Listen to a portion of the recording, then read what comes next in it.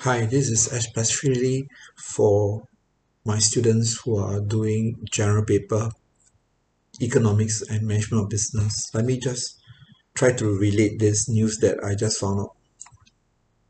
Um, I just read that Mark Cuban, many of you may have heard of this guy's name. He is one of the judges on this show called Shark Tank. And he just created an online pharmacy, like a true capitalist.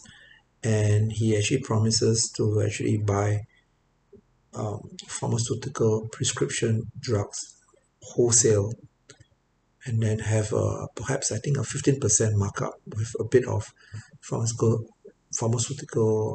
fees, I guess, for the pharmacist to provide some counseling if you need those drugs.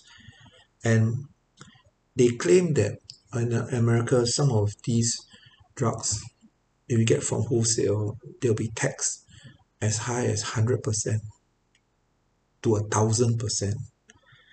And what Mark Cuban has done is he tries to cut the middleman and um, all that, which I find is very funny because when you think of pharmaceutical drugs and pricing, you would think that the US government would be the fastest way.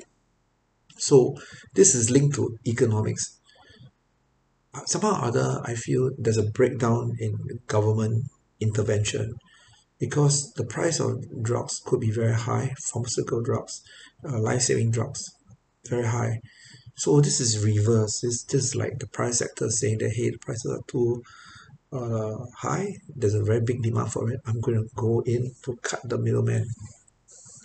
So in economics, this is like a breakdown in government, breakdown in fiscal policy, where you have to privatize something that people normally feel it shouldn't be privatized, especially when talking about leukemia drugs that he's selling. That's number one. So economics. Number two, in terms of general paper, when when you start to enter into the pharmaceutical industry, there's a level of ethics because um, if you lower the price of drugs, would that make the population want to consume more than usual? Because if they paid a certain sum for a drug and now they're so cheap, would they say that okay, why don't I start to buy more of it because I think I need a drug for a long term? So would there be a creation of hoarding? Would that be a kind of mentality that hey, I don't think I should force myself to wean out from these drugs because now they're so much cheaper. Why don't I buy more of it and give myself more time to wean out of the drug? So that's the general paper argument. Is what he's doing now for A levels, right? Argument. Is it ethical? Not ethical. Now for management of business, um, do you think that his company is sustainable? I do understand that online. He's showing how online business.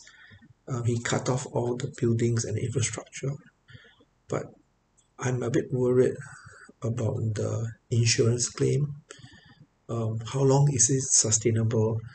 And um, the amount of professional advice that his potential customers will get, right? Are they going to be world class? What if people start to do self medication? Would there be any lawsuit, right? And how would that affect his bottom line?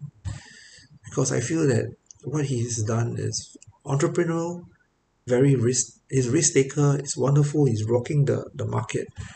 But as a stakeholder, if you're a stakeholder, you're an investor, he's going to sell bonds perhaps to fund this idea, right? Do you think that as a stakeholder, as a shareholder, you're going to support him, or you feel that maybe he may not be the right person in this industry, especially when COVID variants are coming out?